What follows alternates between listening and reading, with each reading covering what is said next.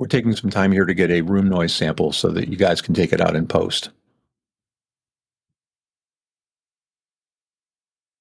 If creating scale isn't the solution to reducing total healthcare spend, what the heck is? We'll find out on this episode of Shift Shapers. This is the Shift Shapers podcast, connecting benefits advisors with thought leaders and entrepreneurs who are shaping the shifts in the industry. And now, here's your host, David Saltzman. And to help us answer that question, we've invited Joey Dizenhouse, Senior VP and Head of IHP at Health Trust Performance Group. Joey, welcome to the podcast. Thanks for having me, David. Pleasure to be here. I'm glad to have you. Since nobody sits in, third grade English class and thinks, I'm going to be in the insurance business, what's your journey been like? How'd you get here? How'd you get to be doing what you're doing today? Yeah, I wish I could give you a really exciting and riveting story that's going to find its way to the big screen. I was good in math in high school and was told that I should go to a particular university where I grew up in Canada because they had a good program for actuaries and become an actuary. Nobody told me that there were a bunch of tests that you had to take after you graduated. And so that was a mistake. I could have did a little more studying ahead of time to learn about it. But that brought me into the actuarial world, which brought me into insurance. And I quickly moved into the healthcare space, really enjoying the world of medical and dental and vision and other benefits much more than the sort of traditional pension or traditional actuarial work. And then I brought my career from Canada to the southeastern U.S. A little over 20 years ago and have been practicing here in some capacity ever since. Awesome. So let's talk about the problem that you're working on. What is the problem and what's the scope of it? Certainly. The cost of pharmaceuticals, certainly not the only challenge out there, but the one I focus on. The cost of pharmaceuticals is untenable. The trend in the cost of pharmaceuticals is untenable. And while all sorts of developments continue to occur that can help reduce or manage the cost of prescription drugs, we continue to have challenges, right, as plan sponsors to manage those expenses, right? It could be that the individual price of a drug goes up. It could be that people are using more of a particular drug, which might be a good thing, but isn't always.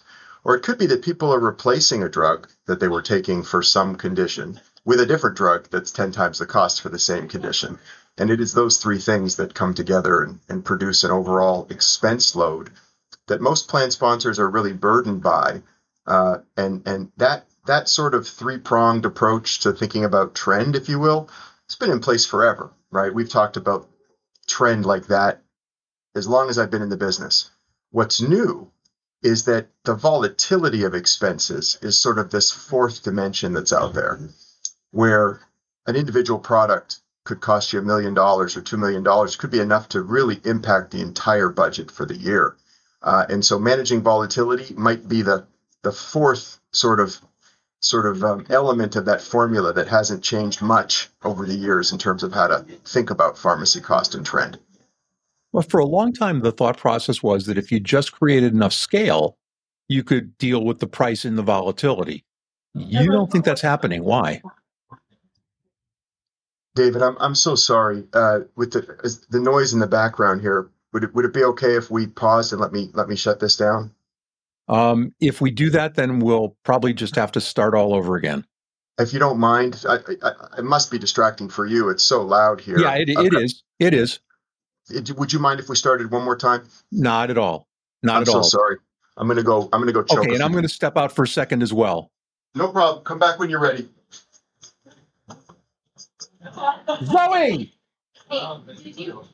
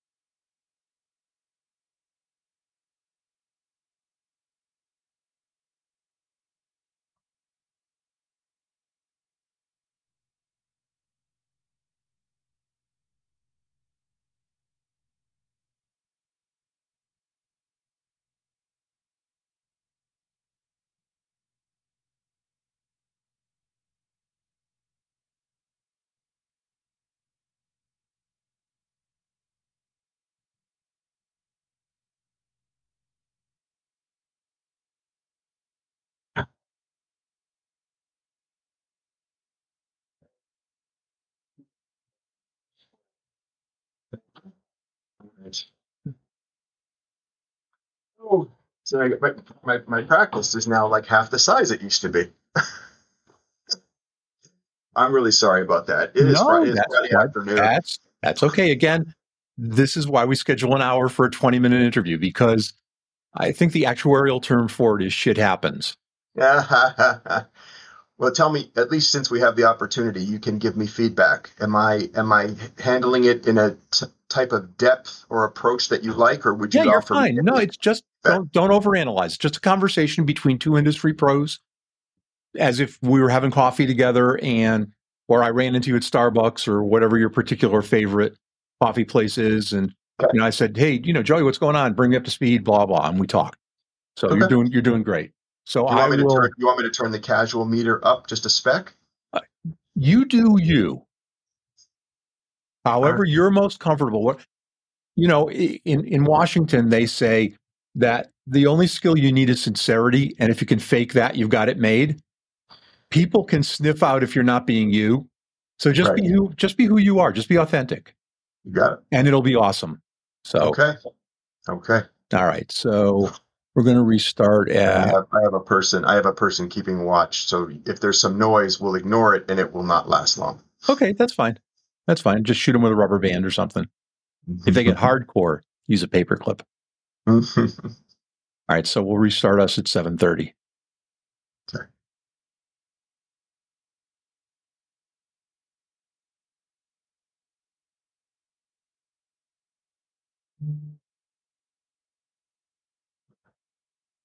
If creating scale isn't the solution to reducing total healthcare spend, what is?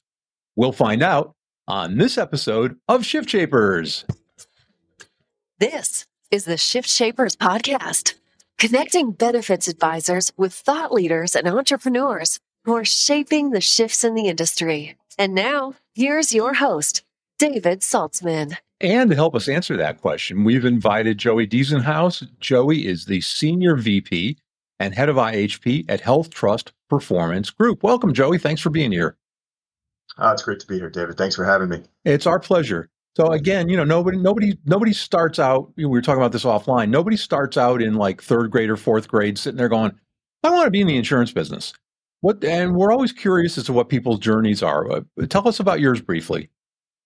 Sure. Yeah, I wish I could give you something really exciting with a story fit for the big screen, but it's as simple as this. I grew up in Canada, and my high school principal was fairly close with me and said, you're good at math. Go to the University of Waterloo, Ontario, which is about an hour west of Toronto, where I grew up. Be an actuary. So like, well, what's that? Like, well, you're good at math. Go be an actuary. So that's basically what I did. I wish someone would have told me about all the professional exams that are required, and it's not just about getting a degree. But be that as it may, that took me into the world of actuaries, and I started as more of a traditional one, working on pension plans and stuff. Wasn't very into that. Moved into healthcare. That really got me going. Was really fascinated by the sort of healthcare insurance business, and then realized in Canada that there was a little bit less opportunity, right? Just given the costs, given the government system. So I moved to the U.S. about 20 years ago. I've been practicing here ever since in some form or fashion, and that's about it. That's the whole story. Well, that's great, and I can see from the guitar behind you that you're, as I am, another recovering musician. So that's good too. We love you even more. I'm honored you put me in your class, but I think that was an overestimation. You haven't heard me play, but someday we'll settle that score. Back to the podcast. What's the problem you're working on, and what's the scope of it? Sure. So my area of expertise is centered in prescription drugs and pharmacy expenses, and so the challenge in a nutshell that we deal with in pharma is cost.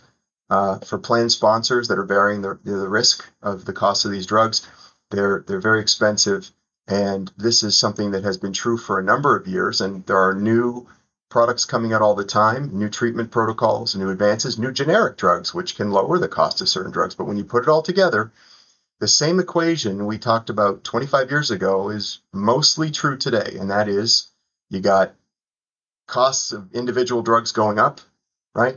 You've got certain drugs are getting used more right? Sometimes a good thing, not always. And then you have certain drugs that were being used to treat a particular condition are replaced with a different drug that's 10 times as expensive.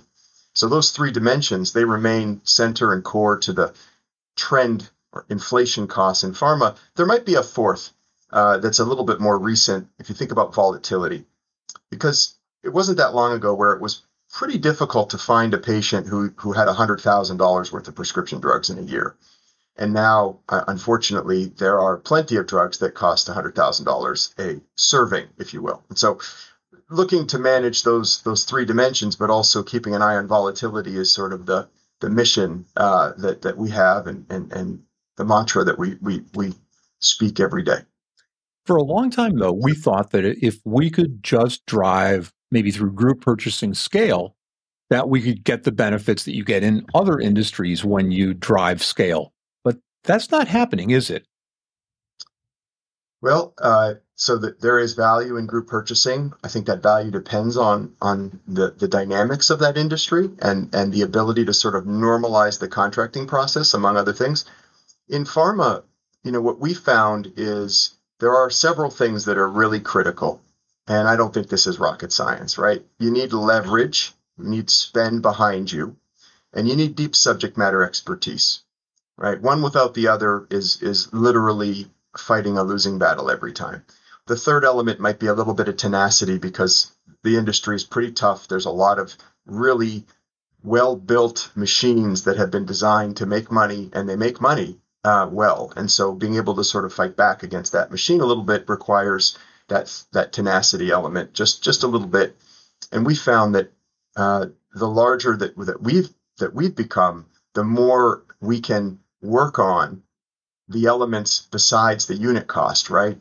You negotiate value in the price, but negotiating value in the utilization and the mix, right? Those other two dimensions. That's something that isn't immediately intuitive, but having control when you are in operation of a contract can go beyond how much does the drug cost or how much does it rebate or where can you get it filled. It can also be about when is it eligible or not?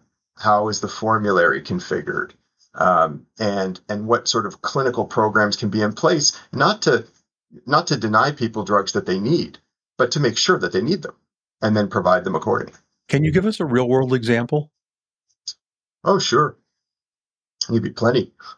So if we think about the formulary, right? One of my biggest pet peeves in the industry is how there are drugs that are egregiously expensive relative to others that do the same thing. That could even be the same molecule, just branded differently or mixed differently, different dose form, different excipients, right? Just a different version of the same thing. But it could be 1,000 times the price. If a PBM covers a drug like that, or worse, tries to steer to a drug like that, because it delivers a lot of incentives from the manufacturer, rebates or others, that the PBM may give back to the plan. They may not. Even if they do give that money back to the plan, you end up in a lot of situations where the plan paid $500, for an aspirin, right? Which makes no sense.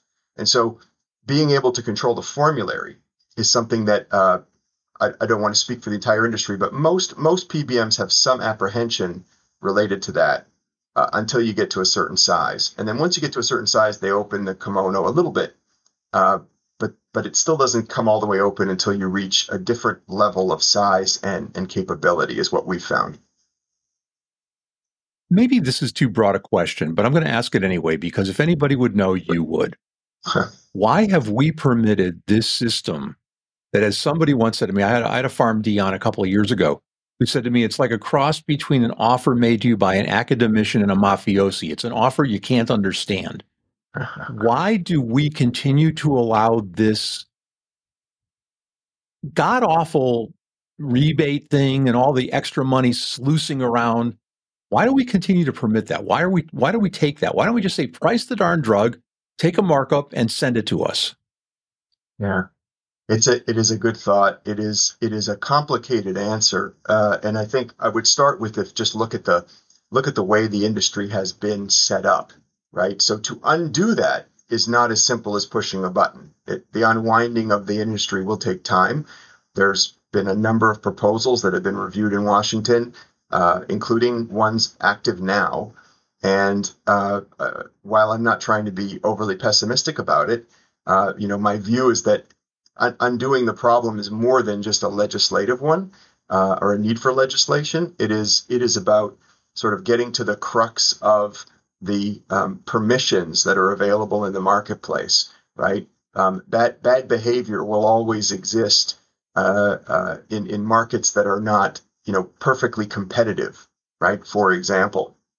So it is, in pharma, and I'm not pointing fingers whatsoever, but in pharma, what you'll find the longer you spend in this game is that everybody points the finger at everybody else, right? And so the can't understand part becomes very clear when you try to follow the money. And we have the luxury, or maybe it's the curse, of having a lot of visibility into the various elements of the supply chain. By negotiating with manufacturers directly and wholesalers directly, by representing plan sponsors in an insurance deal, by contracting with networks and with manufacturers for rebate contracts. We get to see it all, so to speak, and that allows us to eliminate a lot of the noise that's there. But to try to explain that is something that even for professionals who work in the industry takes a minute. And so there's a lot of effort in trying to get underneath the hood. And so I wonder if there is to answer your question a different way, there's a lot of hassle in there, and the current system can be exploited and is exploited in various ways. And so let's continue to have a survival of the fittest kind of model, I think, maybe playing a role in all that too. Well, it's, if I'm a plan sponsor, I'm just sitting here thinking, everybody's getting rich but me. And, I guess it will take a while to unwind that bell, but it does seem Machiavellian by design. Let's call it that way. When people say to us, we've talked about this on the podcast a bunch, when people say, healthcare is broken, the answer is no, it's really not broken. It's working exactly the way it was designed. It just wasn't designed with you in mind. So, you kind of have to look at that, but let's move on. Are you seeing any impact yet I know there's a renewed interest in pharmacogenetic testing. Are you seeing any impact yet from PGX? Has that reached kind of where you are? Yeah, it's at its infancy stage, right? The notion of testing and markers in the treatment protocol has merit. I certainly believe in it. I think when you look at the types of classes that we're talking about, and if we think about the drugs that are filled through the pharmacy benefit, I think you take a different look than the drugs that might get filled through a medical benefit because they require an infusion treatment or even a single dose, which is where you're going to see a lot more of that happening, right? Where it's a single treatment that might be curative or at least put the disease into remission. And what I do think, though, is that as that technology comes down in price, it'll cross that hurdle where it can be more systemically used.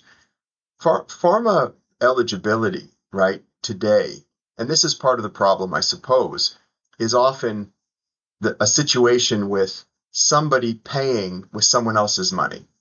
So how diligent do I have to be if I'm just out there trying to keep people happy by buying them steaks, and it's not coming out of my wallet, right? And I don't mean to oversimplify, and that's a bit harsh on the PBMs, but I do think that plays a role in the thought process in terms of where they invest their time and their resources. But as that technology continues to grow and the pricing as well as the experience, right, for that patient becomes easier and easier, home-based sampling, for example, I think you'll find a pretty big movement, which could be the next 5 years, could be the next 10 years. Well, and it's funny because it's not just a dollars play. In point of fact, from a consumer standpoint, it's very different than a dollars play. It's well, let's not try this drug. Let's find out which drug works. It's let's know if you're one of the 3 out of 10 people who can't metabolize Plavix, et cetera, et cetera. And the test, interesting for a concept that was originally conceived back in 1958. And the tests, when they started, 10, 12, 14 years ago, were thousands of dollars. Now they're down to close to a couple $100. So I take your point. I think as it gets more ubiquitous and as patients understand what's in it for them, they may end up being the driver of those rather than than any other part of the system. No, you're very right. In fact, so one example, it may not be the best one, but one example, would be the sort of the this serotonin, norepinephrine, dopamine receptor pathways in the brain for use of treatment of depression, anxiety, right? All your typical antidepressants, your atypical antipsychotics, all those sorts of things. And I have experience with one of my children actually looking at that testing. The testing wasn't overly expensive, but in my case, money wasn't the criteria anyway. But it was the results themselves were limitedly useful, right? So I'll paraphrase them, right? We think that maybe you'd be okay with this norepinephrine reuptake inhibitor, but we're not sure. And we think you'd be okay with this serotonin reuptake inhibitor, but we're not sure. And by the way, everything we just said is just a guess. I mean, it wasn't that bad, but it read that way. So maybe it was the testing that was ordered by that physician just wasn't the best detail. So I think you've got a lot of consolidation that needs to happen, and when that happens, maybe that will accelerate the adoption. But it has to have a financial, in the big picture, it has to have a financial value because someone's going to have to pay for that. No one, and not everyone can or will, and certainly the insurance company will not if it's not financially viable. And then there's the experience to the patient, right? How easy is it to do in the belief system of do they buy the results? How credible are the results and all that? But it'll be interesting to see how that plays out. Yeah, absolutely. So tell me where you intersect with benefit advisors. Yeah, so we are here at Health Trust IHP. We are not benefit advisors ourselves. One way I might describe us is an advisor to the advisors, right? So we'll work with their clients, right? They'll be part of our purchasing program, and we'll provide our program to be available to them and to their advisors. But they can design it how they like, right? We don't mandate the structure. That'd be pretty presumptuous of us to say, Mr. or Mrs. Advisor, you know your client very well, but I'm going to tell you how you should design the program. That doesn't make any sense. So what we do is we say, look, here are the dynamics. Here's all the flexibility we offer, all the customizations and capabilities that are there for you to choose as you see fit. And then we're there to sort of help. And sometimes we help the advisors behind the scenes. Sometimes we help the advisors in front of the scenes. And sometimes we don't help much at all. They just buy off of our paper and take advantage of that, and that's that. I would say that, and I having been in the advisory space myself for many years, I think that pharmacy is one of those areas that it's really difficult to dabble, right? Because there's so much. I'm very blessed to have a team of exceptional business minds, pharmacists, and people with all sorts of relevant backgrounds working around the clock, and I still learn something every day. And it's just a matter of how much dynamicism there is in the industry. And so with a lot of advisors, we help each other, right? We share information and help. Ultimately, we both want the same thing, which is getting their client the best answer, right? The best ultimate value for their dollar. We've got a couple of minutes left. One of the questions that we're asking more and more these days, especially with all the talk about the GPT engines, what role do you see AI playing as we go forward?